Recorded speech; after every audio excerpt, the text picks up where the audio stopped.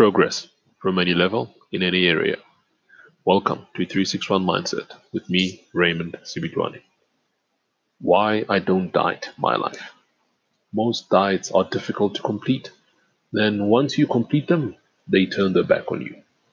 However, if you train, that is a different story. Diets are for the lukewarm. Training is for the determined.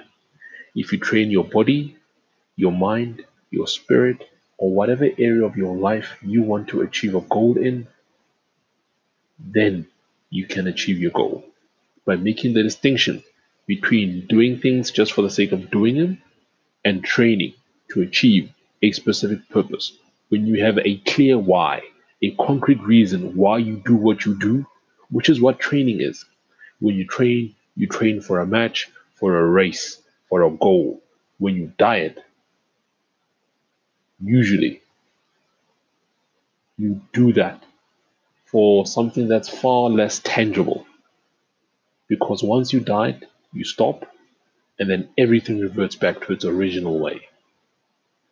However, when you train to remain fit, like I said, in any area you're working on, whether physically, emotionally, spiritually, if you want to be fit, it calls for consideration, self reflection, and determination. With the longer life expectancy of people nowadays, more mnemonics and things have been created to make sure that we remember all the flood of information that comes through our ways. These mnemonics have been developed by dietitians, psychologists, coaches, scientists to aid us in staying healthy and remaining focused and going through life in a determined, focused, reliable way. One of these acronyms is the ABCs of remaining fit, a very easy and effective ways to make sure that you remain healthy. A stands for abstinence. This is something that should be exercised in all areas.